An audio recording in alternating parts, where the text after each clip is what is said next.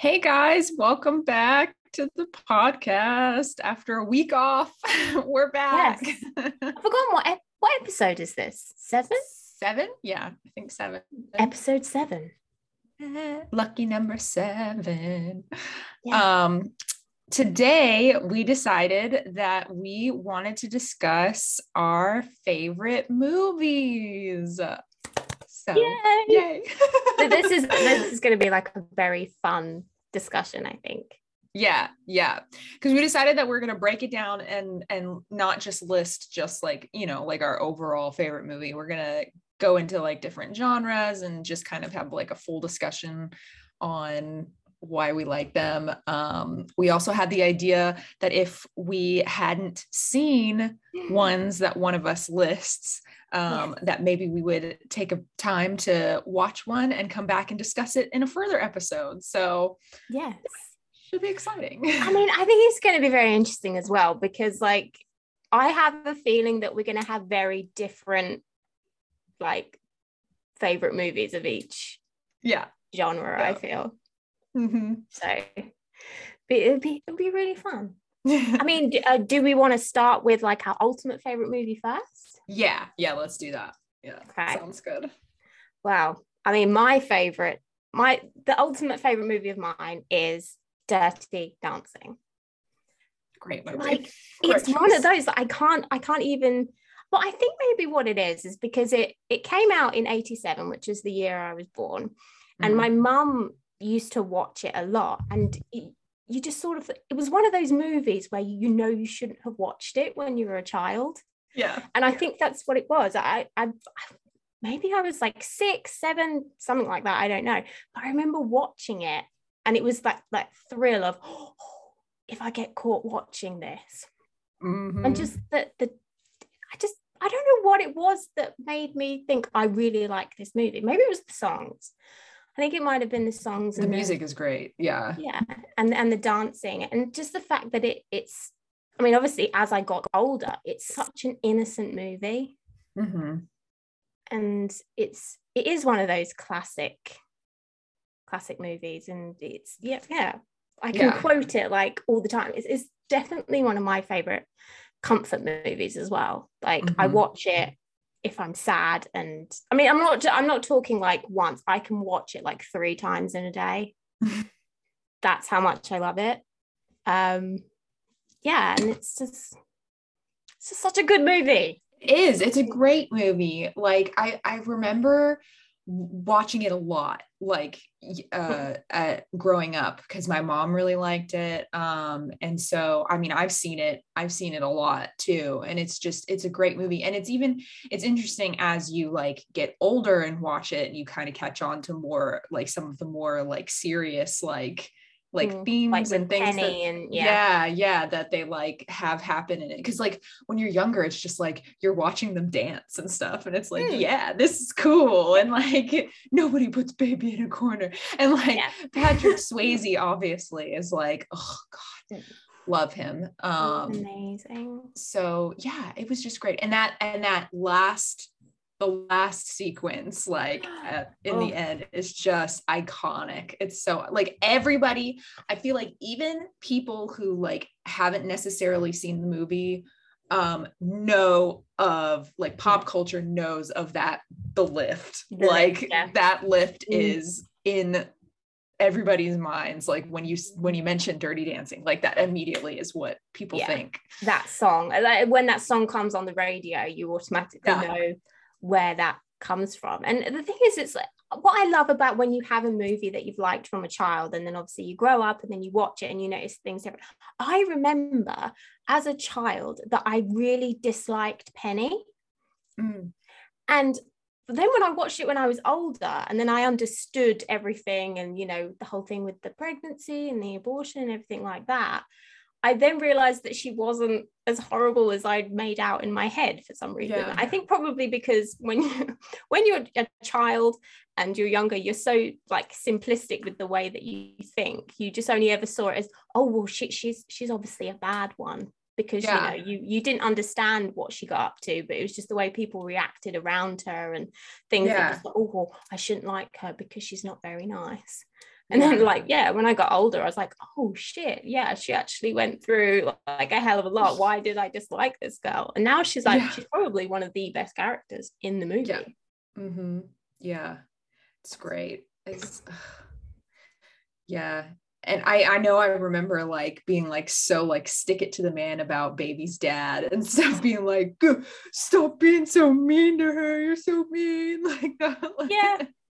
It's and the thing is like, it's just the way that they talk as well is like, it's also sort of very like chill, and you know, because obviously it was set in like the 60s in America, and it's just the way they spoke about things, and it's like you don't get that sort of thing in movies now that come out. It's all very sort of, I mean, I don't want to like attack movies that come out now, but they're very sort of sexualized now and everything like that, whereas Dirty Dancing's not. It was a love story, but it wasn't sort of focused on, you know, that sort of thing. It was about, you know, these two people coming from different worlds and, you know, being together and learning about each other's lives and everything like that, and then just trying to find their place in the world. It was very, it was very kind of Romeo and Juliet, you know, like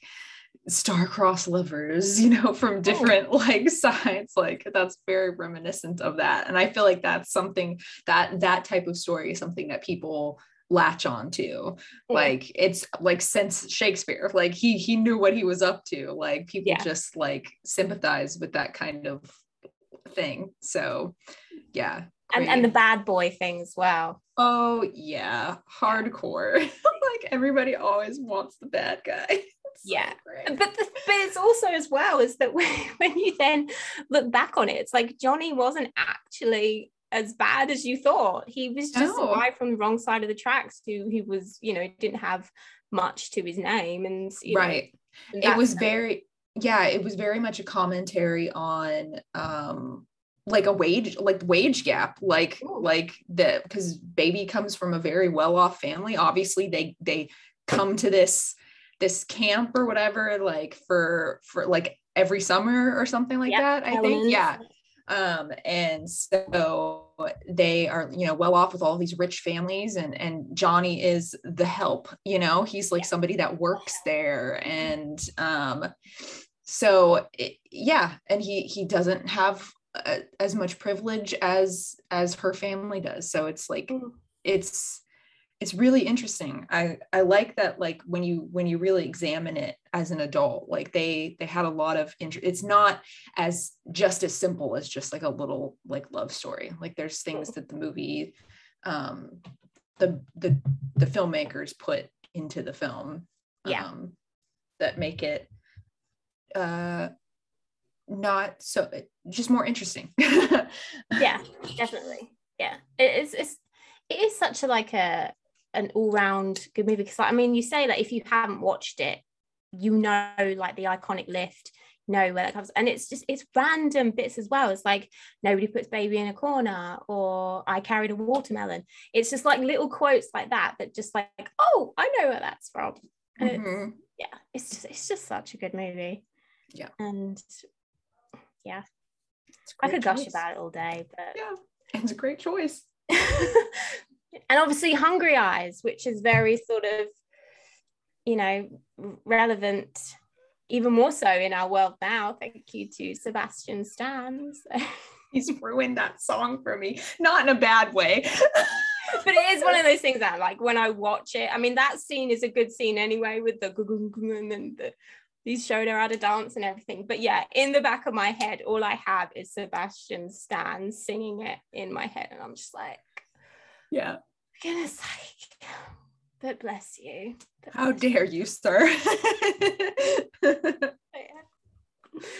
But and like, I mean, should we talk about your favorite movie? Because there's a little bit of a connection there, which I will reveal after you discuss yours. Oh my God, I'm always so, look, I'm not going to defend myself. I'm an unapologetic Disney adult, so that's my That's my story and I'm sticking to it. My favorite movie is Beauty and the Beast, and everybody can suck it. And it's a good movie though. Such a good movie. It is. It's a great movie. And it's like, it came out the year I was born. It came out in 1991. So it's just such a great movie. And it's, I don't know. I don't even know how to describe my attachment to it. It's just so, it's one of those movies, like you said, like it's a comfort movie. I could literally watch it over and over and over again.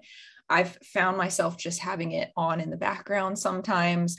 I, can quote most of it.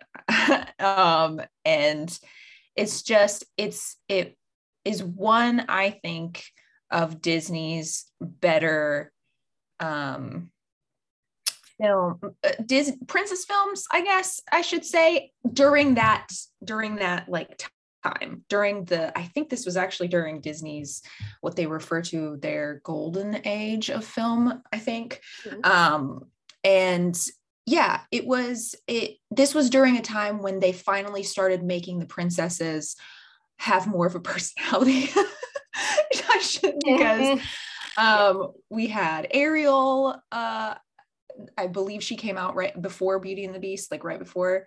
89, I think she came out. Yeah. So we started getting these princesses that, are more independent and less damsel in distress, they're, and that's part of why I love Belle so much, because Stockholm syndrome aside, she's she's the weirdo, she's the outcast, she reads a lot, and everybody thinks she's weird, and she feels kind of alone, and then she's also like so loyal to her dad, and is willing to sacrifice her freedom to save him. And then, she has the power to change this like super selfish, awful like dude into a prince or whatever, but into a better guy. But yeah, it's just, it's great. And I love all the side characters.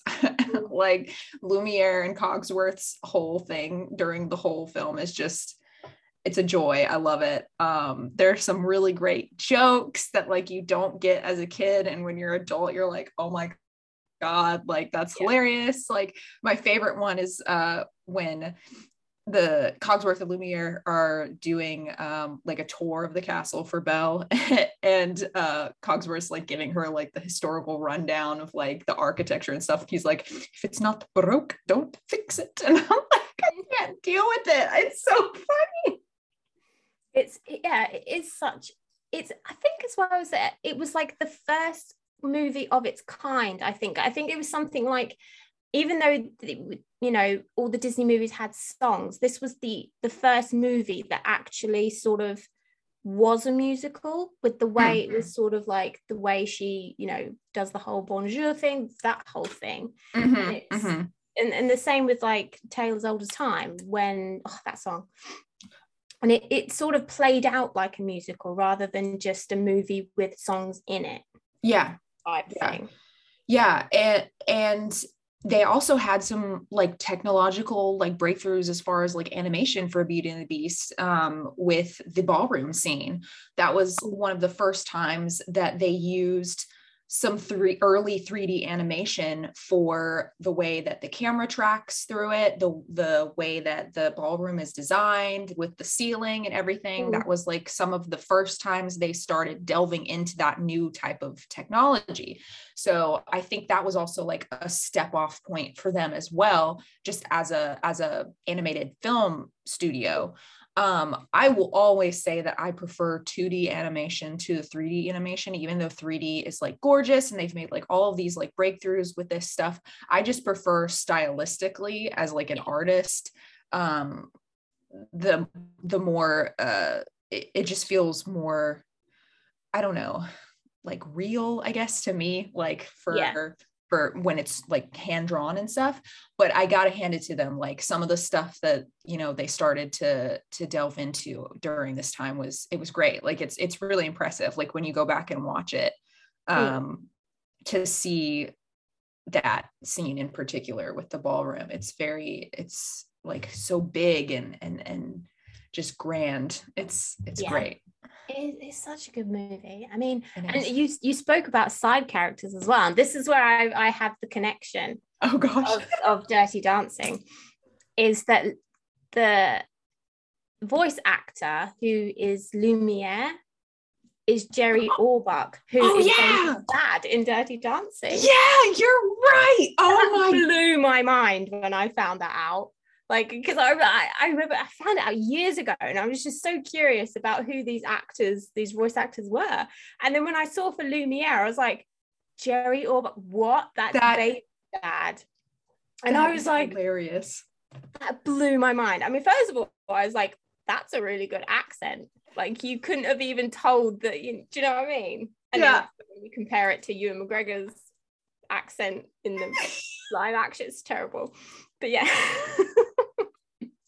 But the funny thing about that is the fact that Ewan McGregor did the voice for it, and they played, and they're like, oh, it's no good, can you do it again? So then he did it again, but it was still shit. So it's like, bless you, Ewan McGregor. Yeah. But yeah, poor when guy. I found out about the original Lumiere, I was just like, that is nuts. That is so funny. You are 100% right. Wow. Yeah. That's great. That is great. I love Lumiere. Oh my God. He's like, yeah. It's so great because like people will go back and like critique like these films and stuff. And they talk about how like Lumiere is like, so like kind of like lecherous. And like the whole time he's like, you know, like chasing after this duster, Fifi. Just like, let him be, leave him alone. He's in love. I mean, it's like the first time you like really see like a proper playboy, and it's like, yeah.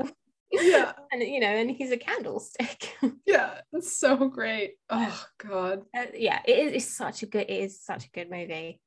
Mm-hmm. So good. I think Beauty and the Beast is my mum's favorite Disney movie. Yeah, I have like reservations about the live action. Like there are parts that I really enjoy. Like some of the new music that they had Menken come back and write for it is great. Like I will never argue with Alan Menken coming back and writing more stuff. Like that's totally fine with me. I'm good. But yeah, some of it I was just kind of like, Emma did her best. She did her best. I don't necessarily know if I would have chosen her in particular to cast. I think they should have gone for somebody else, because you know she will always be known as Hermione. Yeah, I think trying to take on that role was yeah, it was.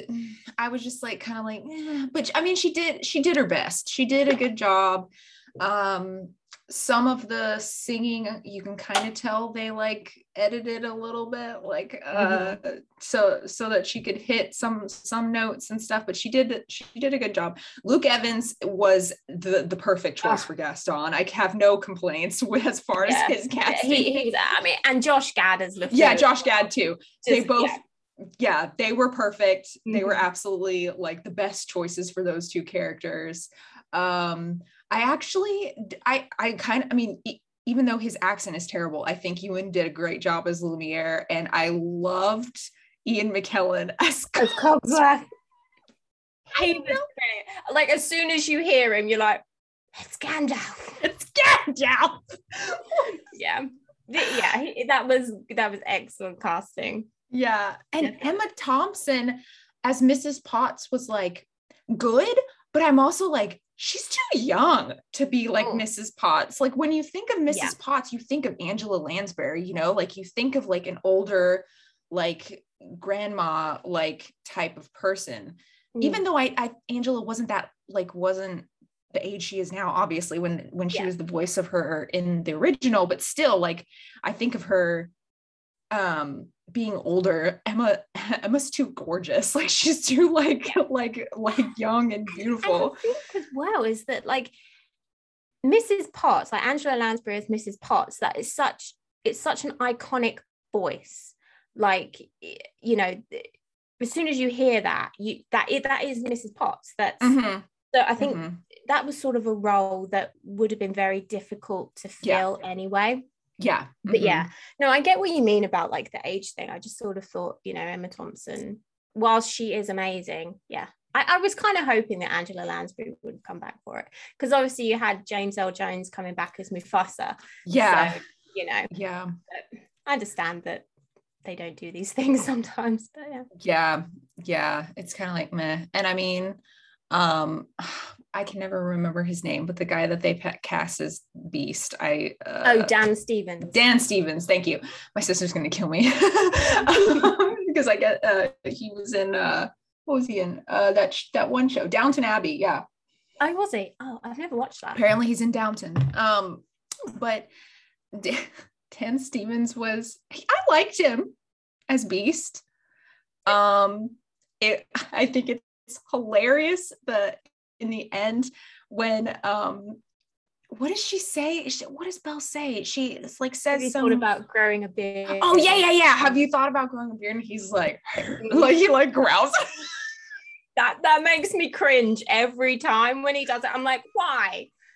It's wrong on so many levels. It really is. My God. I was like, no, we're not gonna do that. Like, stop. I will say that the costuming for the live action was stunning. I thought that they did an excellent job. I really liked how like true to the time period that they went.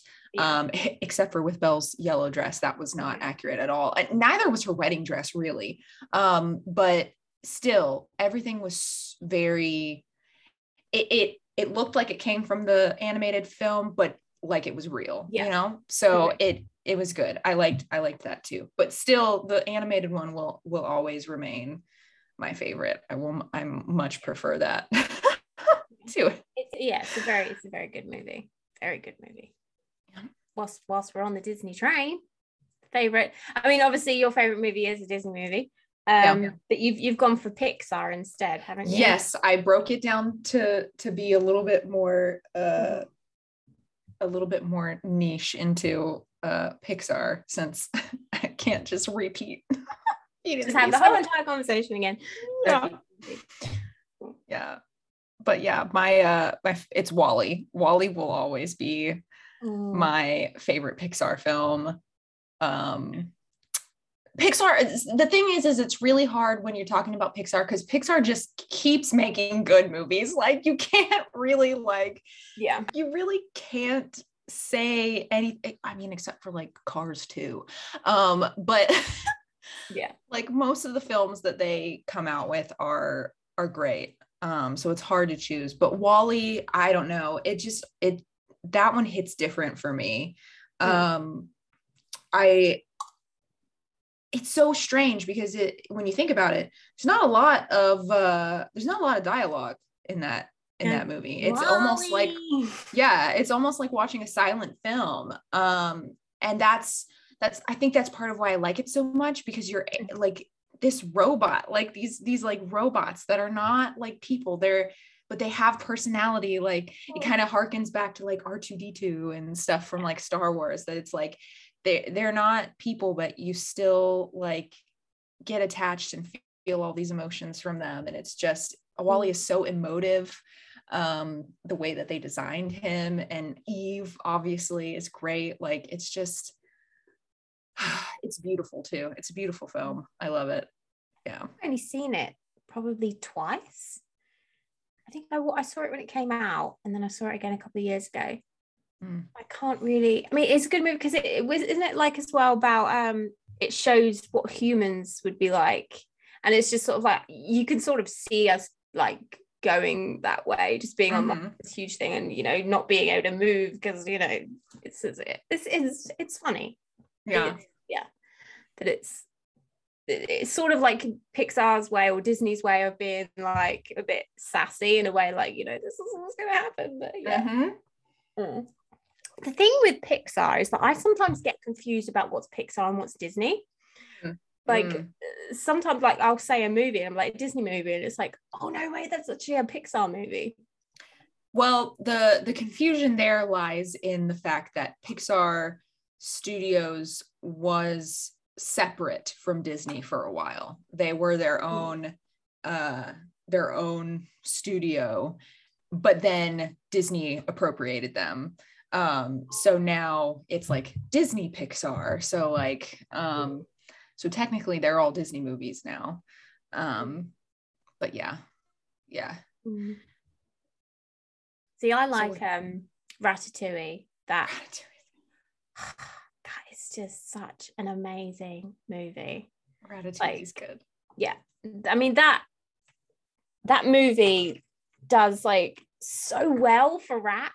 It like really does. I mean, obviously I have rats, so, and you know, they get a bad rap, they really do. But that movie is just so accurate with the, I mean, apart from like, I mean, rats don't walk on 2 feet. Yeah. They do walk on 4. But the way that like they do it with how rats handle things, and that they do have hands as well as feet. And yeah, I love how they do things. But it's, I think it's what they do as well is they did it with the Lion King, is that they actually study the animal before they draw them and do all the animation.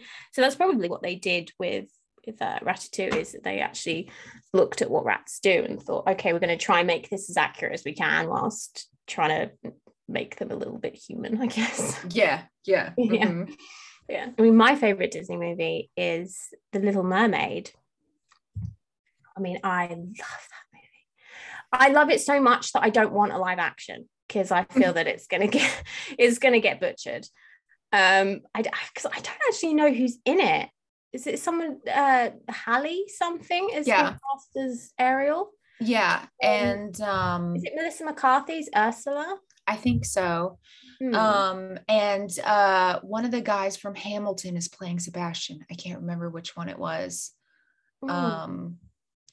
But Lin-Manuel Miranda's writing the music. So yeah. I mean that you know that's gonna be good. I mean, the music is gonna be good. I mean, the thing that I have my reservations about is that, I mean, like the Camila Cabello Cinderella they brought, I haven't watched it, but I've seen like that they've changed it, like rather than it just be that, you know, she goes to the ball and she falls in love with the prince, you know, she's like, oh well, I want a career as well, I want to do this, I want to do it. It's like, that's great, but that's not what these movies are about. It's, you know what I mean? And I fear that that's what they're going to do with The Little Mermaid, because I get so frustrated when people are like, oh well, she gave everything up for a man, and it's like, but she didn't. She wanted to be human, she wanted to experience that world before she even laid eyes on Eric. Yeah. So then for people to be like, oh, she gave it up for a man, like, she didn't. He was just a bonus. I mean, like, that's how she met him, because she was curious about humans and stuff like that. So that's sort of what I'm worried about with the live action, because they might push it too much and just be like, oh, okay, she's gonna fall in love with Eric, but she's gonna be like, I'm not gonna marry you because I want to do this. And do you know what I mean? It's like, I'm all for like female empowerment and stuff like that, but I think when it comes to movies, especially Disney movies, I think just give us that fairy tale, just give us that little bit of, you know, fairy tale romance, because life is shit and we've got big troubles going on in the world all the time. And I just think with things like that, just try and keep it as true to what people are used to type thing. I mean, as long as she has, you know, her fire engine red hair, I don't really give a shit too much.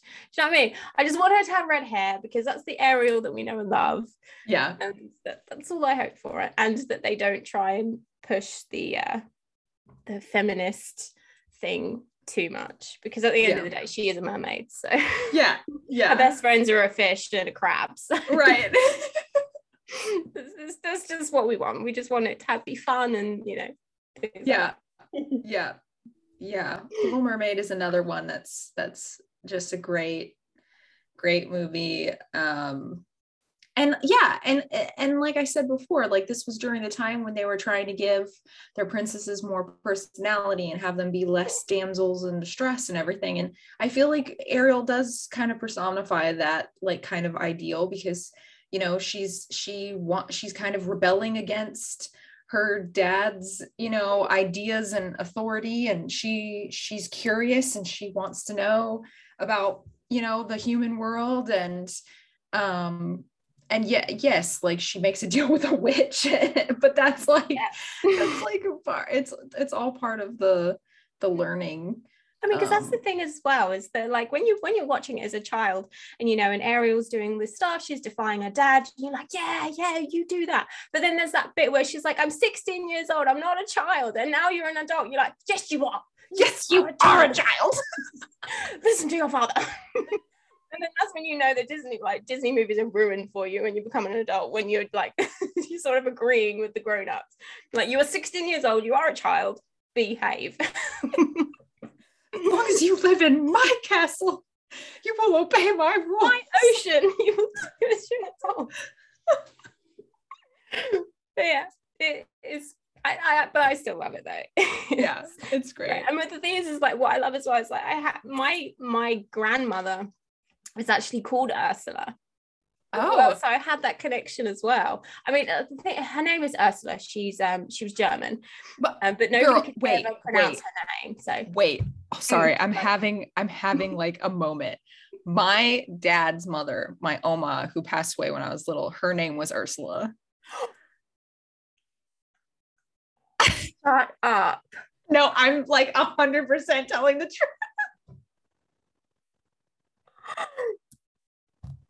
No way. Yeah. How have we never discussed? Oh my God. See, my nan's name was Ursula, but she went by her middle name, which was Betty, because people couldn't pronounce her name, and she used to get so frustrated with trying to correct people. I can't believe that. Yep. Her name was Ursula Rosenberger. See, my name was called Ursula Munday. Oh my God.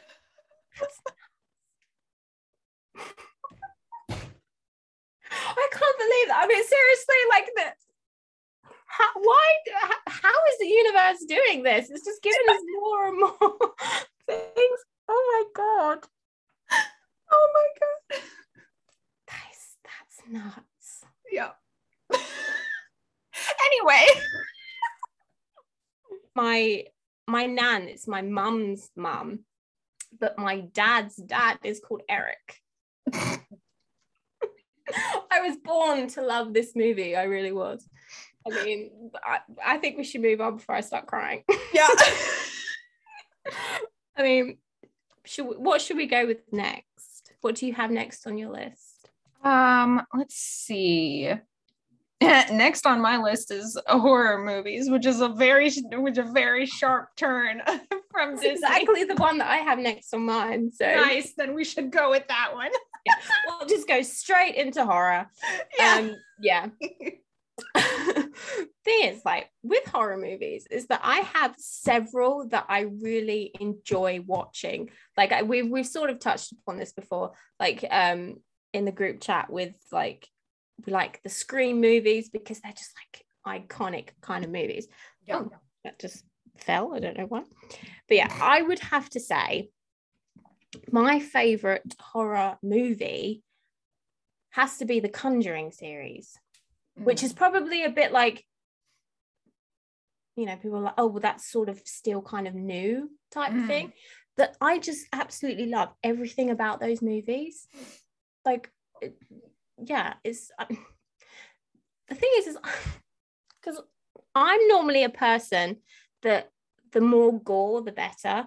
Like I'm more of like a gory person rather than have something, you know, scare the shit out of me. But with the Conjuring movies, is what I like about them is that it's children that creep you the fuck out.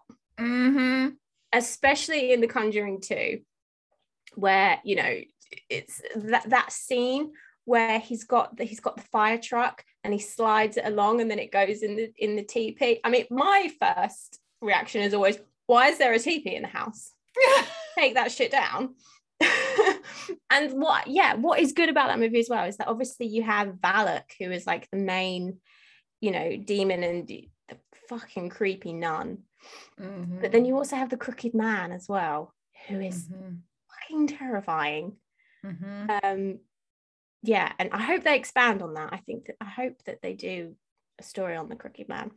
But yeah, the Conjuring series, and the thing is, I think because it's based on real people as well, and that it's stories that you've heard of before. I hadn't heard the story that happens in Conjuring, the first one. I hadn't heard of that before, but I had heard of the Enfield haunting because obviously that was in London, so I'd heard about that. But it's just sort of like expanding on that. But I also know that there's controversy around it as well, is that they say that the Warrens weren't actually as involved as they make out. And because I know that that's the thing with like the Amityville horror as well, is that apparently that they weren't that involved. They went there and they were there for like 5 minutes and then that was it. But that's why I like the Conjuring series, because it's based on Ed and Lorraine Warren, who are obviously real people. They're not with us anymore. But yeah, and it's expanding on stories that you're familiar with anyway. Yeah. I think that those are some of my favorite horror films as well, are the ones that are based or inspired by true events. I think it makes it more visceral to like be thinking about the like, wow, like something kind of similar to this. Like obviously we're theatricalizing it, like we're making it into a film, so you know they're taking liberties with the events, but still at its core it's based on something that, you know, that somebody experienced in real life. So I think that makes it more scary, more interesting just in general. When you like start watching the movie and then it says based on a true story, you're like, oh, it's gonna be good, it's gonna be good. yeah totally, 100%. 100% agree. I'm a huge horror buff, so, and you are as well, and I feel like we kind of are similar in the fact that I do like the gory stuff too. The gory stuff tends to like really get me, like, I don't know, it's more of like people will say like escapism or experiencing something that you're never going to have a chance to experience. Like you don't want to experience this in your life. So especially it's just the Saw movies. Geez, yeah. See, and that's the great segue, because my favorite, I literally think my favorite horror movie is the first Saw.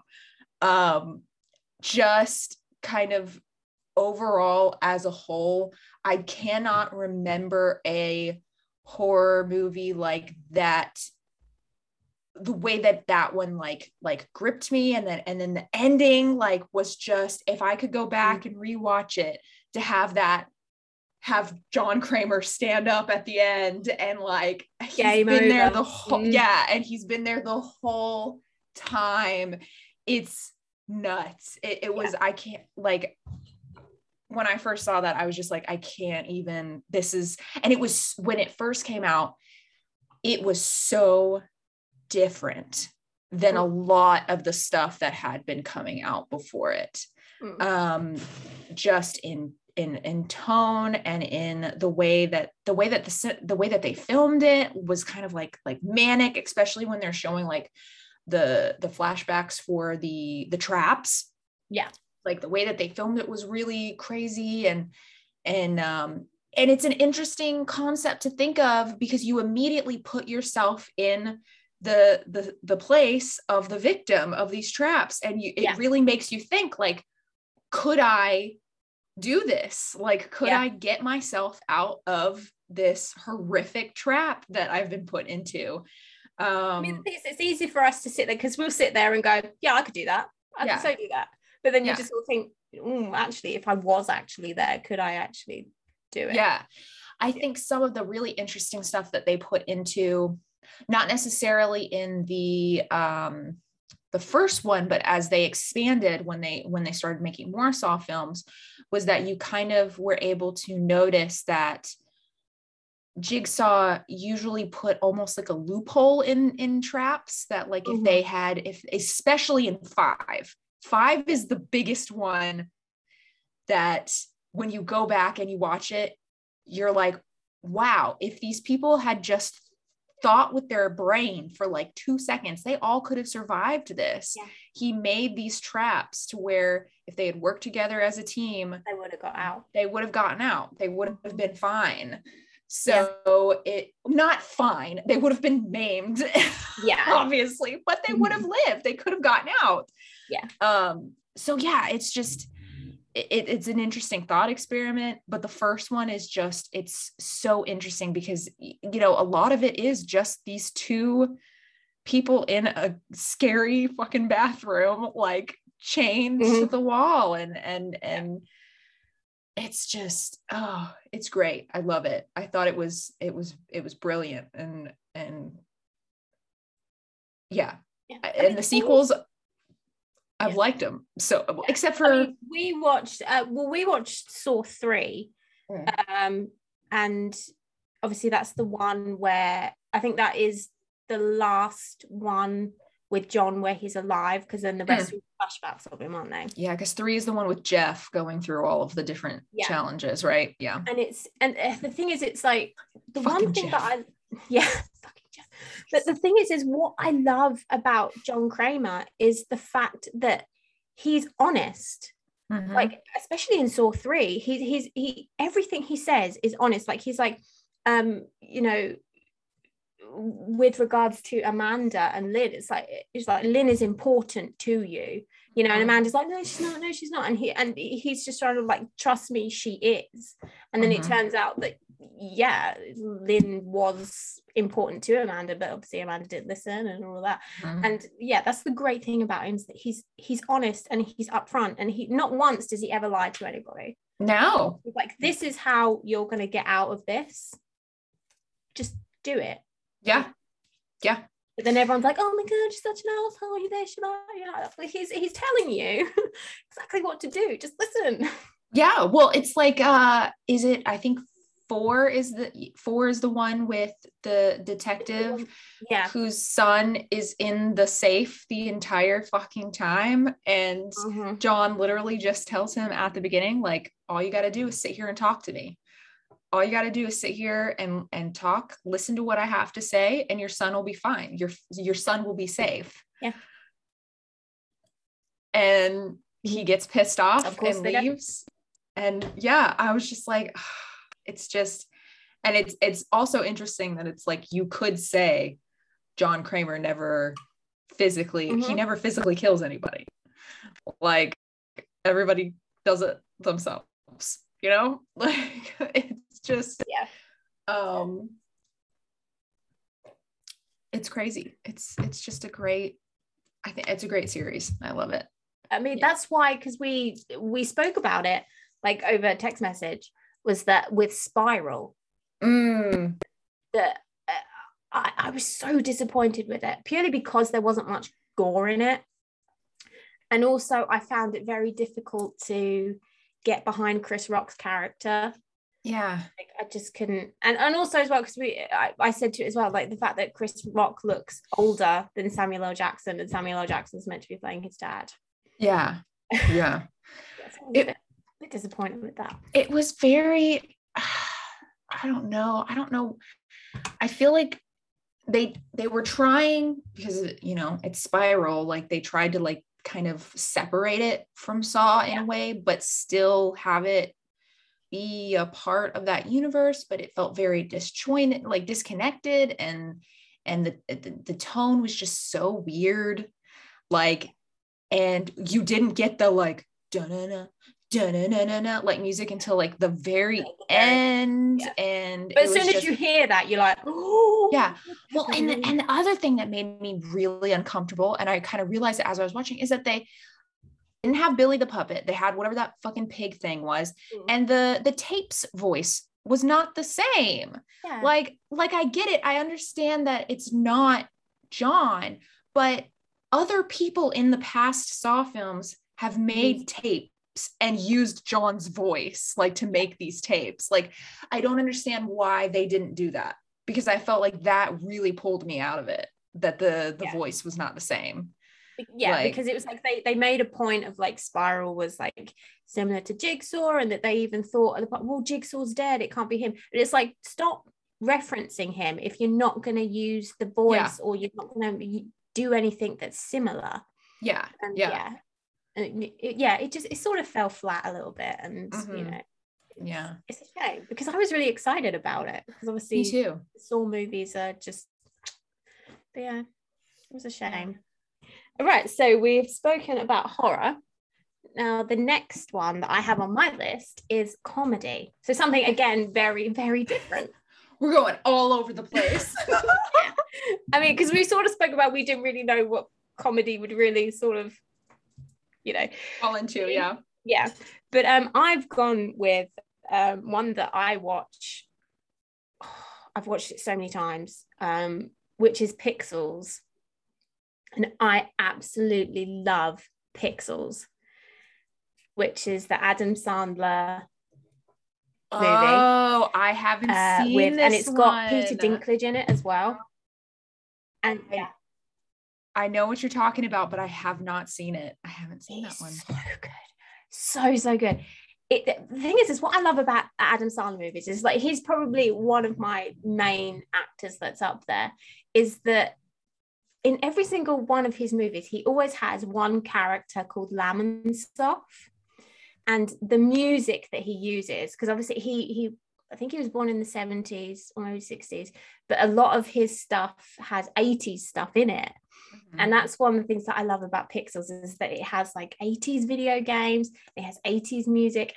It's just such a fun movie. I mean, the thing is, it's Adam Sandler, so it got trashed at the cinema. But yeah, I just love it so much.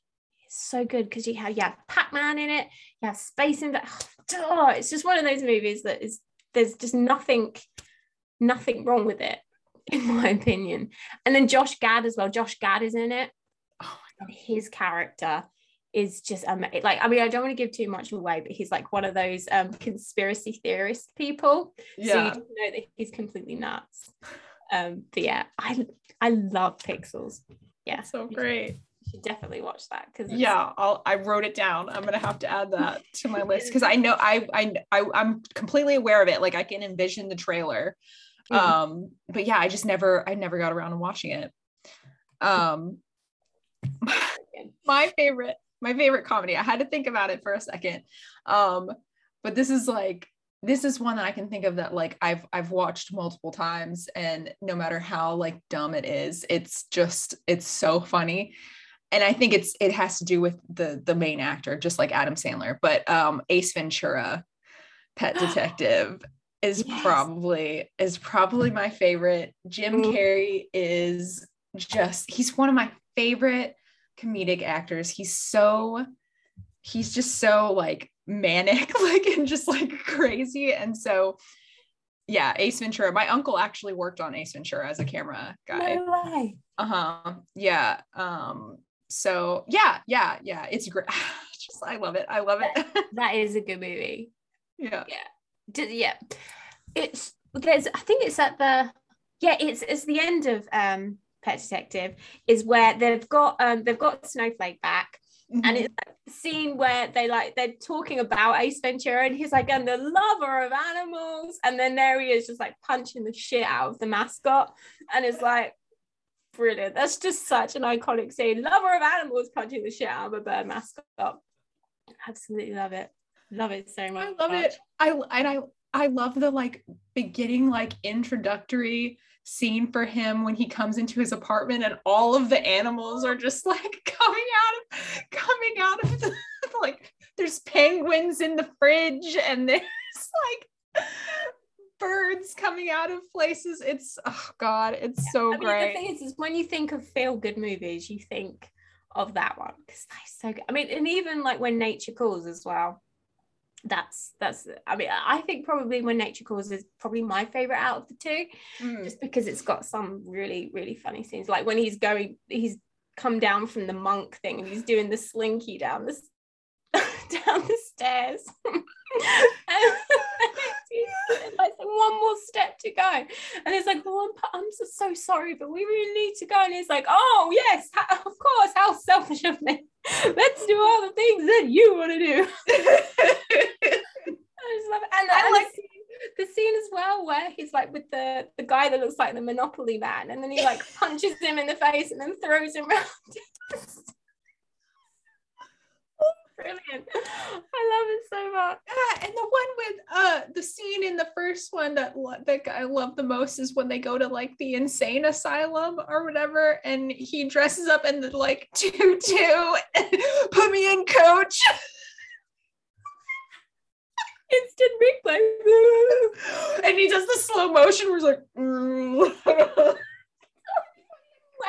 he comes because he's spotted the room he needs to go into. Smacks his head. Like, I don't understand why it's so funny. Scene as well as when he goes into the closet and then he steps on the bubble.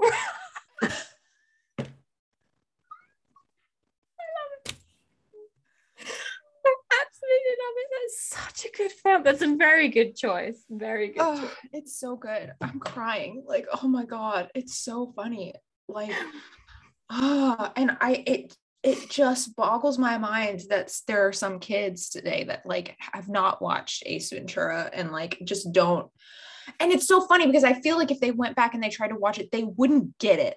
You know, like they wouldn't find the jokes as funny as like we find these jokes, because it's just like, I don't know. It's just that humor is so like 90s, like early 2000s, like humor. It's just, oh God, it's so fucking good.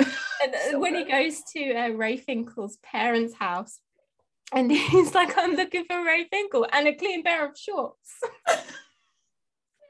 The thing is that's something as well. I think that's sort of why that kids, if they went and watched it, that they wouldn't get it, is because the whole thing with the detective, spoiler alert, the detective being Ray Finkel, and I mean that would you wouldn't be able to make that kind of joke now, especially when, you know, with where they're all going because they've kissed. But yeah, it's things like that, which is just, it's so iconically 90s that it's humor that you wouldn't be able to get away with now. It would probably be a little bit. Oh yeah. But you can't help but find it funny. Yeah. Because you watched it when it came out, and obviously the world is a completely different place now. Yeah. It's such a good film. So good. What did you have next on your list? I put it as a rom-com. Because I sort of feel that they go together, but I guess just call it a romance. Is You've Got Mail? Oh my God, I love that movie. I mean, I'm a massive Tom Hanks fan. But that movie, again, it's just so very 90s. A movie that just would not happen nowadays. That just that whole, and it makes me. Even though it's sort of set like different times throughout the year, to me, it's like it's an autumn movie. You know, she has the shop, and then she had, it just feels very sort of comforting. And it's such an innocent movie. It's so good. I mean, look, anything that Tom Hanks and Meg Ryan were in during this time is just, it's a good time. Like you can't, there's just, God, it's such what a great movie. That's a great choice. I remember watching that a lot growing up too, because that's one of my mom's favorite movies. And it's so good. And like this whole like miscommunication, like trope of like, them not knowing, but then he realizes first, and so he like knows that he's been talking to her, but he doesn't say anything, and like oh God, it's so good. At the end bit where she was like, I was hoping it was you, and it's like, oh my God, it's one of those movies that it fills you with so much love. And I mean, like, Tom Hanks is my go-to actor.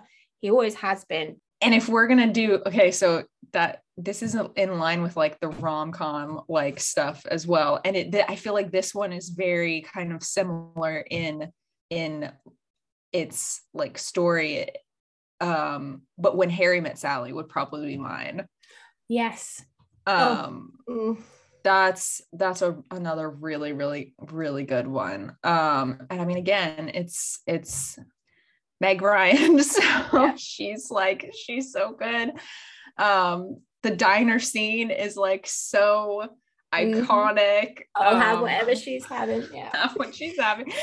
Oh my God, it's so great. And like Billy Crystal too. It's like so weird because like you kind of associate him with Mike Wazowski from like the Monsters Inc. Like you don't think of him really as like a leading man or whatever, but it's so such a good movie. And I love Princess Leia is in it. Looking like hella young and fine as like one of her friends. Yeah, she's one of her friends. It's just it's a good movie. I love the whole that they're friends for like so long, and then you know they are just like made for each other, and it's just that's sort of like the definition of the right person, wrong time. Yeah. I love that. Yep. Do you have next on yours? I have musicals on my list next. Okay. Well, you can jump to that one. So here's the thing. Musicals probably another one of my favorite genres. So it's really hard to narrow down exactly. So I have a couple. It's fair enough. That's fair enough. So here's the thing.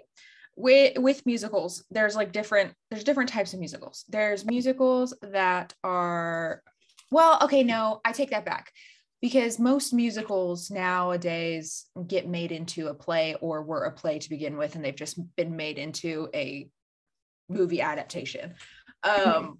So, or sometimes they're backwards, like one of mine. I'm like rambling now. So my favorite classic musical is Singing in the Rain. That will always be one of just my favorite ones to just watch when I'm, just need something comforting to watch. Oh, Gene Kelly, Debbie Reynolds, like it's just. See, it's one of those movies that I know that I've watched. Because again, it's like one of those movies that you just watch, but I cannot for the life of me remember anything about it. So I'm going to write it down. You should. It's worth giving it a go again. It's so great. The music is great. The dance sequences are just incredible, and it's just like that's what you expect from a Gene Kelly film. Like the dancing is going to be amazing, like top tier, and it's great, and it's just such a lovely like movie, and Debbie Reynolds is like so young and so gorgeous in it. It's great. It's got some great songs. It's one of my favorites. My more recent favorite would be Sweeney Todd. Oh yeah. The thing, no, in my opinion, nobody else could have made that movie but Tim Burton. No, absolutely not. No, I completely agree. That's one of those that it's sadistic enough that he can make it likable. Like he did, like, and obviously with Johnny Depp and Helena Bonham Carter, they're two people that you can't help but just love everything that they're in. And casting those two, just excellent. It was, I think everybody that they chose was just a great cast. Because I mean, I've seen the play, and they they didn't change too much. Like there are some songs that got cut, and like tonally it's very different just because it's Tim Burton, and that's just something that comes out of him being the director of the film adaptation of it. So it's almost less dark in the movie than it is in the play version. But oh God, it's great. Alan Rickman as Judge Turpin. And I can't remember his name, but the guy who plays Peter Pettigrew playing the beetle, like it's just it's great. It's such a great movie. It's I remember them when they like announced it and they were like, Johnny Depp is in this movie and he's going to be singing, and I was like, my life is going to change forever once I hear this man sing. Like I don't know what I'm going to do with myself. Yeah, they did. It's just I love it. I can't. A Little Priest, that one's my favorite because that's the one when they like when Mrs. Lovett's finally like, well why don't we just, like, I've got a great idea. Let's start, like, we got to get rid of this body. Nobody's going to miss him. My pies are shit. I've been using cat meat. Like what, like, let's, nobody's going to know the difference. And so they like have an entire song about different kinds of meat, people meat. And it's great. Yeah. The thing is as well, is that you can't help but be like, that's actually a really good idea. Who would know? Nobody would know. Nobody would know. Nobody would know. Yeah. It's a brilliant plan. Brilliant. It's like, because it is like a classic Tim Burton movie, I just loved like the darkness of it. Oh yeah. Yeah. The whole like palette of just like gray and black and like brown tones, and then starkly contrasted with that blood, like the color, and the flashback sequence is like so colorful and vibrant and beautiful, like showing him when he's young and when he's with his wife and stuff. It's and the whole sequence where Mrs. Lovett is like daydreaming about them getting married and stuff, the whole color palette's completely different. Flips they're on the switch. beach at one point, aren't they? Yeah, it's great. It's very it's just quintessential like Tim Burton filmmaking. It's so great. It's my favorite musical is one that is, I want to say that it's fairly new, but then when like I actually think about it, it came out like fucking years ago, which is Moulin Rouge. Oh my God. Like, I love Moulin Rouge. That is my number 2. That is. Yep. Oh, is it?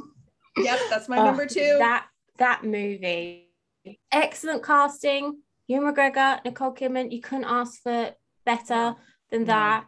The story in it. So, and what I love is the fact that they've taken popular music and turned it into something like the Elephant Love Medley. Yes. All the yeses. Yeah. That song, Jesus, like I love, even now, like if I hear one of those songs on the radio, I automatically think of Moulin Rouge. Oh yeah. And Nature Boy, David Bowie. Yes, there was a boy. I love it. And I love that they turned Roxanne into a tango. Like, it's that scene. Oh my goodness. It's so fucking good. It's just it's a great movie. And yeah, I agree, like taking all of these songs and making them turning them into what they are turned into. Like, God, they took during the whole sequence when she's first when Satine is first introduced, and they have like freaking diamonds are a girl's best friend, and we're living in a material world, like Madonna, like they're throwing all this stuff in there. It's just it's so good. The scene that I have, like I watch it and then I have to rewind it and watch it again, is the can bit. Yes. Where it's got the what was it, Lady Marmalade bit in it as well. That I just absolutely love that scene. And yeah. And One Day I'll Fly Away, that song, I feel that song is so powerful as well. And you know me, I love the angst. So the ending of this movie destroys me. Like, and I have like, I have, yep. It depends on what mood I am in, whether or not I turn it off at the end of their like whole song, or if I keep going, because I mean, as well as I mean, come what may, that is a brilliant song. But is it called Hindu Sad Diamonds? Which is the song after that, just before she dies. that is such a good song as well. It's so great. It's and Like a Virgin. That whole kills me. God, it's so good. Oh man, it's just, and Ewan McGregor is I can't with him. Like, he's just perfect. His voice is incredible. Him and Nicole have such an incredible chemistry in this movie. Oh gosh, you really believe it. And like when he cries in the end, I sob. I'm a sobbing mess every time. Like, it's just, he's so good. And it's just it's beautiful. I love it. I mean, Baz Luhrmann is just amazing, because the thing is, Baz Luhrmann's debut movie is another one of my favorite movies, which is Strictly Ballroom. That movie is, it's Australian, so it's just chaos, but yeah, that's his first movie. And like Moulin Rouge, because he did Romeo and Juliet as well, didn't he? And that, he's an amazing. And I mean, come on, Moulin Rouge is set in my favorite city, so I mean, there's can't go wrong with that. And they focus on it a lot as well, don't they? They really do. The hats, and then something hits it, and yep. So great movie. Great, excellent choice. My favorite romance is Titanic. Like, I'm such a basic bitch, but like Titanic is so fucking good. It's just, I don't know what to say. Like, what else could you want from a movie? Like, I mean, it's fucking long. It is long, but it's like so worth it. Because I remember having that film on VHS tape and having to change the tape halfway through the film because only half of it was on one, and you had a second tape for the second half, and it always the where they chose to cut it off was right after the sex in the car scene, and then and then they have like one scene where is it the guy? It's not the guy who built the ship, because that's the like weird guy with the mustache, but Mr. Andrews, I think is his name. The Irish guy, where he like says something next to the I can't remember, but I remember like it was a scene with him, and that's where it cut off, and it was like, please change to like tape 2 or whatever.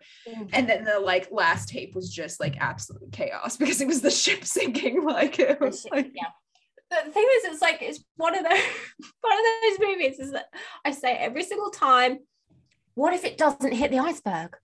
What if it doesn't? What if this time everybody's happy? But obviously it does, because that's the whole point of the movie.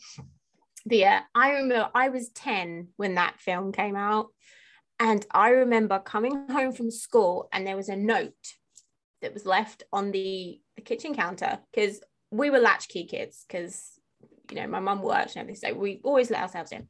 Anyway, so there was this note on the side, and it said, "Gone to the cinema with your sister." Now, my sister is 2 years older than me, and I remember that Titanic was a 12, but it was one of those where even if you were 12, you still had to go and see it with an adult. Yeah. And they went and saw Titanic, and I was heartbroken because I knew that Leonardo DiCaprio was in it, and I was like, I was such so a annoyed. throb. And they came home and they were talking about it, and I was just like, I want to see it. But then obviously I had to wait like a year or something before it came out on video, because that's how long it took. Now it's like a movie comes out and then you have it within a couple of months. Yep. But back then it took ages for films to come out. Yeah. And I remember watching it, and that was such a good film. And the score of it as well. I mean, that's one of the, I very rarely listen to scores from films, but Titanic and then back to Titanic, I have those scores because they are just, so like you can listen to it and you can pinpoint what scene it is. Mm-hmm. Mm-hmm. And the scene where he's put her in the boat and then she's like, and then she goes back for him and it's like you're so stupid, Rose. Why did you do that? You jump out, I can't deal with it. It's so good. And I love that. Like that's another thing. Like we talked about this with like horror movies, like the fact that this is like a real historical event that they're just dropping this like romance into is just like, it's so, I was obsessed with the Titanic, like in middle school. Like I think I did a couple of book reports on it. I did all kinds of like research. I was so hardcore obsessed with like learning everything I possibly could about this fucking ship. And I love going back now and seeing different characters that they added on that they put focus on that are like real people that were on the ship, like JJ Astor and Molly Brown and Molly Brown and the guy at the towards the end when they climb up to the back of the boat and it's going down and there's the guy in the life jacket that's like drinking.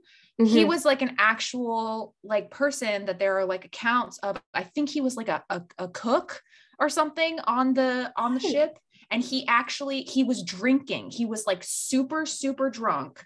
He had been drinking a whole lot, like the whole time, like this ship is like getting like sinking and stuff.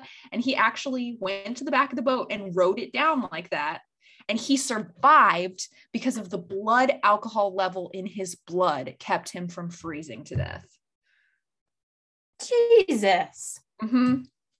So drink. I think that's like the moral of the story. Just drink to your heart's content. Yeah. Jesus. Yeah. I mean, the thing is like, what makes me laugh about what it shouldn't make me laugh because, you know, it's a very serious thing.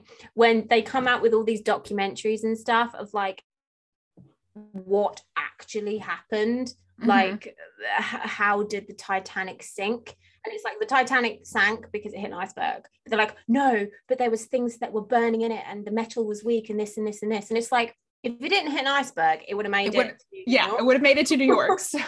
Yeah. So I don't want you coming at me with your conspiracies and saying, oh no, the metal was like, it wasn't made correctly. Blah, blah, blah. It hit an iceberg. That's why it sank. Yeah. There may have been contributing factors, perhaps, but hit an iceberg. That's what happened. Yeah. I think one of the most interesting things that I've like, because I love watching documentaries about like them going more in depth about like kind of some of the like facts and science into the fact I didn't realize for the longest time how far apart the two sections of the ships are from one another at the bottom of the floor. Like they're like a mile or something away from each other. And I love watching them like talk about like why that is, like what happened with what their theories are with like the trajectory, especially since the nose, like it's so aerodynamically shaped that it like went down like really fast once it filled with water. And that's why like when it hit the floor, it's like kind of in like the nose is like kind of into the ground and everything. And I think it's what's really, really kind of tragic and sad is that like eventually it's going to be gone. Like the Titanic won't be there anymore. Like it's slowly being eroded by like this bacteria or whatever that's down at the bottom of the ocean. It's like eating away the metal. And like there's already less and less of it than there was when we first originally discovered the wreck. Yeah. And it's like slowly like collapsing in on itself. And I think it's freaking insane that James Cameron went down to the bottom of the ocean floor to film the wreckage for this movie. Like I think that's like, God, I want to be him like this. But the thing is, wasn't there like a documentary on National Geographic where like he went down for like the last time because now he's like, you know, I'm sort of done, you know, there's not much left of it and all of this. But it's like, I mean, he went down there many times, didn't he? Yeah. And I think that's so cool that like all of the footage that they have for that film is like he went down and actually filmed the wreckage. Like that's just it's so cool. Because I think because you know the guy that's in it with the long hair and the beard who like, I think he is actually one of the real people. Oh, really? Oh, okay. Down with him to look at everything. I think he's actually one of the real people, and they were just like, oh, we may as well just have you as an actor. Yeah. That's so cool. Such a good film. Great movie. Yeah, I mean, it's one of those films that you do have to, you know, dedicate your time to it. You have to you're like, okay, I'm going to sit here for 3 hours and watch this film. Yeah. And sometimes that's another one where it's self-care, where it's like, well, I don't need to watch this. Yep. So, yeah. I really feel bad for Rose's husband, though. That's all I gotta say, is because in the afterlife, she went back to the Titanic to be with Jack, and I'm like, she's like, screw you, guy. Like, I don't care about you anymore. And also as well that she does all the things that Jack tells her to do as well. Like ride a roller coaster until you're sick, you know, then to ride a horse backwards and all of this stuff. So she does all of that. So she's still clinging onto this one man that she lost the virginity to. On the Titanic. And like we know that she, you know, got married and had kids and has grandkids and stuff now, and then she dies in the afterlife. She's like, fuck you guys, I'm going back to the Titanic. I'm going back to see Leonardo DiCaprio. I mean, who wouldn't? Let's be honest. To me, that is like peak Leonardo DiCaprio. Oh, absolutely. Yeah, and when it's the scene where like he's obviously drawing her, and it's like the close-ups as well, and he's like, oh, yeah. You know what pulls me out of that scene, unfortunately, is learning the fact that like all of the hand shots is actually James Cameron's hands drawing that picture, and I'm just like, no, I didn't need to know that. Want to live in a world where it's actually Leonardo DiCaprio doing it. Yeah. Oh. The fact that Kate Winslet is literally just like, just draw me like one of your French girls. Yeah. Love it. Love that. Excellent choice. Okay. Well, my next one, I've sort of gone with family type movies, but this is also like, I put it in this category because I wanted to talk about it because it's also like my second favorite movie, which is Labyrinth. I love that movie. That Labyrinth was one of those films that I watched so much as a kid, and for some reason I thought that I made it up. Like it does seem like a fever dream. Yeah, and it was sort of like one of those films where I just didn't think anybody else had watched it. And then as I got like into, I think when I started high school, and then I would sort of bring up this film, they're like, oh yeah, I've watched that. And I'm like, you have? I thought this was a film that only me and my family watched, like, and became like obsessed with. But yeah, that, I just love everything about that movie. And, you know, the fact that David Bowie, that was perfect casting, absolutely perfect. And what I love about, because like obviously when you watch a film you then go and find out all these little tidbits about it, and there's a bit where he's singing Magic Dance, and like there's a bit in it, what kind of magic spell to use, and now he associated that with drugs. So in it, he's like, what kind of magic spell to use? And then he does this, as if to be like he's snorting coke. And he kept doing that. And then people were like, David, can you not do that? This is a children's film. And they said that this is the last take. Please don't do it. I won't do it. I won't do it. And then he does it. And also, as well as when you think about it, his entire outfit, how inappropriate is that? With the cod piece. I mean, even like with my pop Funkos, I mean, I'm gonna have to show you. Oh my god, are they like accurate? Yeah, they even have them. They even have the bulges. That is a I mean, come on, that's amazing. But yeah, that entire movie, because like, I mean, I think there's a lot of people that's like, oh, it's a really creepy film because, you know, he's the Goblin King and Sarah is only like 16 or something like that. It's like, oh, it's so creepy. But it's like, that's, especially when I was growing up, that was like something that you wanted to be, if you had a favorite book or something like that, you wanted to be in that. So then obviously she was a fan of the Labyrinth, and then she finds herself with the Goblin King, and then with all these mystical creatures and everything like that. And I think that's what the draw was to me, is that she went to this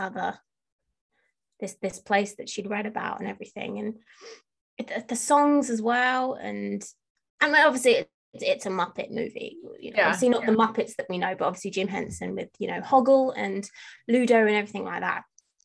And I just really love it. It's such a fun film, and that's another film that I could just watch over and over and over again and never get bored. Such a good film. It is. I've only seen it once. I need to rewatch it again. I want to watch it with Charlie, and like have her sit down and like watch it with me, because I think she'd like it. But I remember the first time seeing it being kind of like, whoa, this is crazy. Very, very weird film. Yeah. Sort of like, it's like, when you sort of think about it now, it's what it would be if you were on drugs. It's the kind of thing, like you have a talking caterpillar. Yeah. And he's like, hello, come on inside and meet the missus, It's a very bizarre film. But I think that's probably another reason why I love it as well, because it doesn't make sense. And also, like, with the whole Goblin King thing, is that it's something that I used to threaten my brother with. It was like, if you don't behave, I'm going to summon the Goblin King, who's going to come and take you away. The way of getting children to behave, perhaps. Yeah. The Goblin King will come and take you if you don't behave. That's so great. I shouldn't have children. I'd probably scar them for life. I don't know if I would I don't know if I consider this like I guess you could consider this a family movie, but I really like it, Edward Scissorhands. That one. And I mean, this just kind of harkens back to the fact that I love Johnny Depp and I love Tim Burton. So basically anything they do will always be good to me. But Edward Scissorhands kind of stuck out to me as just different in just the story. It's so great to see like this world that Tim Burton creates of like this like suburban, like everything's the same, everything's cookie cutter houses, and it's all bright and pastels and beautiful and blah blah blah. And then Edward comes in and he's just like so like emo and so sweet. He's so innocent, like he doesn't know, and he's got these fucking scissors for his hands, and it's just like, it's like, and it's so sad because it's like he just didn't get completed, like he was supposed to have hands, but he wasn't finished. He died. Yeah. And so it's just like, it's just such a cute movie, and Winona in it is like really, she's so good, and it's different from like seeing her in like other films that she was in, like Girl Interrupted and things like that. It's just it's such a cute movie, and I love it. It's just heartwarming, like it's and kind of sad, but nice. I liked it. And it's the I think it's called Ice Dance, where he's obviously made the ice block out of her, and then she's dancing. Just that piece of music, that to me, that's Christmas. Like it's very Christmassy. And that's a good piece of music. I know, and I love that he does that, and so it makes it snow like down in the neighborhood. I'm like, the thing is that you end up rooting for him, because he's so innocent and naive. Yeah. And like with her boyfriend and everything, you're like, just leave him alone. He's done nothing to you. Yeah, and the lady that like tries to come on to him and stuff, and it's like no, like like with the no, it's like no, it's disgusting. It's just yeah. Edward Scissorhands can do no wrong. He's an innocent little baby. The scene where he's on the waterbed. And then he's like, oh. It's like, what do I do? Yeah, little things like that. That's one thing that Johnny Depp does really well, is that he just throws himself into whatever role he's given, and he just Edward Scissorhands is probably one of his best roles, I would say. Definitely. Yeah. I think we have time for like one more. Okay. What would you like to go for? How about book to film adaptation? Okay. I'll have to think about this for a little bit longer, but if you want to go with yours. Okay. So mine might surprise some people just because it's not super accurate to the book, but I still really like the film as a whole, is Interview with a Vampire. And big, huge caveat, I hate Tom Cruise. This is the only film that I can tolerate him in. Like, I can't watch him in anything else. But this film is just, I don't know. It's iconic to me. It's something that I think about, like, watching it so many times. And then when I finally got around to actually reading the book, I really, because I read the book after I saw the movie first. And when I read the book, like it kind of felt like getting a little bit more context to what I had already seen, because there's just like so much more involved. Like Anne Rice's book is like, it's got so much more like stuff into it for especially if you read like The Vampire Lestat and everything like that as well. So it's just but I love the movie. Brad Pitt is, oh God, him as Louis, he's so tortured and just such a sympathetic character. And Kirsten Dunst is so she's a baby. She's a baby, but her character is like, God, it's incredible. Like, she was a child actor and she's like, she's acting like an adult. Like, it's just, it's a great movie. I loved it. I loved it so much. Antonio Banderas as Armand. Christian Slater as Christian Slater's in it. Like, it's just, and I love the end. Like, I love the end where he's, driving on the highway and Lestat shows up and he's like, well, oh, poor Louis, like, like complaining about his life. Like, oh, like, it's just, it's so good. It's such a good movie. I mean, that scene with Kristen Dunst's character with the other vampire that they've just turned. It's awful. Yeah. It's so sad. And then Louis goes ape shit and kills everybody. To be fair, understandable. It's totally understandable. Yeah.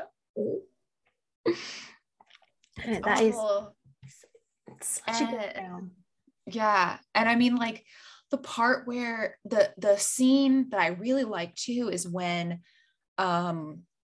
she tricks Lestat into drinking the dead man's blood, like dead, and so she's like poisoned him and then cuts his throat and he's like bleeding everywhere, and she's backing away from like the puddle, like in her little slippers, and like Louis has to like pick her up, and he's just like, do I do? Like, what do I do? Like, I've got a crazy baby vampire. Like, oh my God. Like, and he's just like, it's this weird, like, his relationship with Lestat is so, I don't know. It's like, he sees him as like a mentor, as a lover, as like a friend, as as his creator, but he also hates him for it because he doesn't want to like live forever, but then he feels like he's kind of indebted to Lestat, I guess. And so it's like this weird like jumble of emotions, and like he's got this crazy vampire child. It's like lost her shit. and that's another really interesting thing, is to think about the concept of a child being turned into a vampire. Like, I know that they like have this briefly touch on this with Retribution in Twilight, but it's interesting seeing her as the years go by having to deal with the fact that she's never going to grow up, and that becomes like a big struggle with her being envious of adult women and kind of being an adult in a child's body, you know, because she's still experiencing this time, she's still aging, she's like in her mind, but her body is just not, will never catch up to that. And then with that scene woman, where she chops off right and the whole scene where she chops off all her hair because she's like having a you know a tantrum over the fact that, you know, she's finally that she's never going to change, and it grows back and she has that like screaming scene, like oh god, it's intense, and it's good, it's so it's so romantic, like the whole like thing, it's great. I love it. It's a great movie. It's such a good movie. It's like sort of one of those that you've watched quite a lot and then you don't necessarily forget about it, but then somebody mentions it and you're like, oh yeah, that's such a good film, I want to watch that. Yeah, I think because my husband hasn't seen it. He's seen Queen of the Damned. Likes that. So I think we might watch Into the Blue. God, Queen of the Damned is so different. It's so different. Like it feels like it's a completely different like universe. Like because Lestat is so different. Because like obviously the first time you ever meet Lestat is like the Tom Cruise version, and then obviously Stuart Townsend's version of Lestat. You're like, oh, okay, you're like, who are you, and why am I in love with you? God, that. Good in that film. And like not even to get on the choo-choo train with Akasha, like bite me please, like oh my god, like I don't care if she's a crazy vampire from like Egypt or whatever, like that's it, like she walks into the bar and she's doing all of this and then she turns around and you're like, I'm in love. Absolute queen. Love it. That is it. Oh, such a good film. I mean, I've been trying to think of one that I like, and I finally reached one, and that is Practical Magic. That to me, that's another go-to film. It's my favorite Nicole Kidman movie. It's my favorite Sandra Bullock movie. I didn't know that was a book. Yeah. See, I didn't know. To go read the book. I didn't know it was a book. It wasn't until, was it last year or the year before, that I was talking about it on my Instagram, and then someone's like, oh, have you read the book? And I was like, excuse me? It was a book. What? So I got the book, and the book is really good. And then there's like there's another book as well, but it's based on the aunts when they were younger, and I haven't read that yet, but I want to read that. That movie, everything about that movie, I just, the end scene where they're joining the hands and then they're breaking the curse, that's a scene I have to watch more than once, because that is such a good scene. And the fact that it's about sisters, it's that bond that you have with your sister, and because obviously with the aunts as well, and it's about, and even down to her children. Like I love the mirrors of all three of those relationships, and I love that it's a brunette and a redhead. It's so the fact so that Kylie is Evan Rachel Wood. That's so what I love. Young. Like when I watch it, I'm like, oh my god, baby. I absolutely love that. And the fact that they're brunettes and they're gingers, just such a good film. It's like I say, it's my favorite Nicole Kidman film, and because she's amazing in that. Sandra Bullock as well, and the Stockard Channing is in it. Rizzo, for God's sake, just wow. And Diane Weiss, who's obviously in Edward Scissorhands, and that movie it makes me want to like have my own little botanical shop and everything. Like have like a little like shop and stuff, and it's very like New Englandy. Where are they in Massachusetts? No, they're not in Massachusetts, are they? I think they're like in Maine or something. Like, yeah, I know that it's one of those. It's a beachy northeastern like town, and it's very like it reminds me of Hilton Head. Well, no, Hilton Head's too south. Reminds me of Martha's Vineyard. That's what it reminds me of, which is that's a very like New Englandy place, but it's great. It's such a cute movie, and I love the little like the spell for like, you know, the true love and all that stuff. It's because that's something like, not necessarily doing spells because we're not like all Wiccans or whatever, but that's sort of something that you do as a kid. You're like, oh, my perfect man is going to be this and this, and then yeah, and the fact that her choices are just so weird, like, oh, his favorite shape is a star, he can flip pancakes and stuff like that. It's like that's such a child thing to sort of picture when you're picturing your perfect man, but the fact that he has all of those, and it's the scene where he's like, I wished for you too, and it's like, oh, okay, my heart right in the feels. Yeah, so good. I love that movie. Great movie. Wow, we discussed a lot, a plethora. We did. I mean, there was several that we didn't get to, but we do that in like a follow-up. Yeah, I feel. Yeah, especially when we're going to rewatch. I think I only have like one film to watch, which is Singing in the Rain. Yes, watch it. Pixels, and I'm going to rewatch Labyrinth since I have not watched it again, and I really should. Yes. Oh my gosh. Well, yes. Next week we will be kind of staying on the same train of thought, talking about movies and stuff, but we are going to talk about horror, the whole genre. And we're going to have special guests, my sister coming, because she's my horror movie buddy. We always go watch horror movies together, and she knows far more than I do about most things. So it's going to be fun. I'm really looking forward to that. Yeah. Really fun. And so awesome. We will talk to you guys next week. Yes. Thank you for listening. Bye.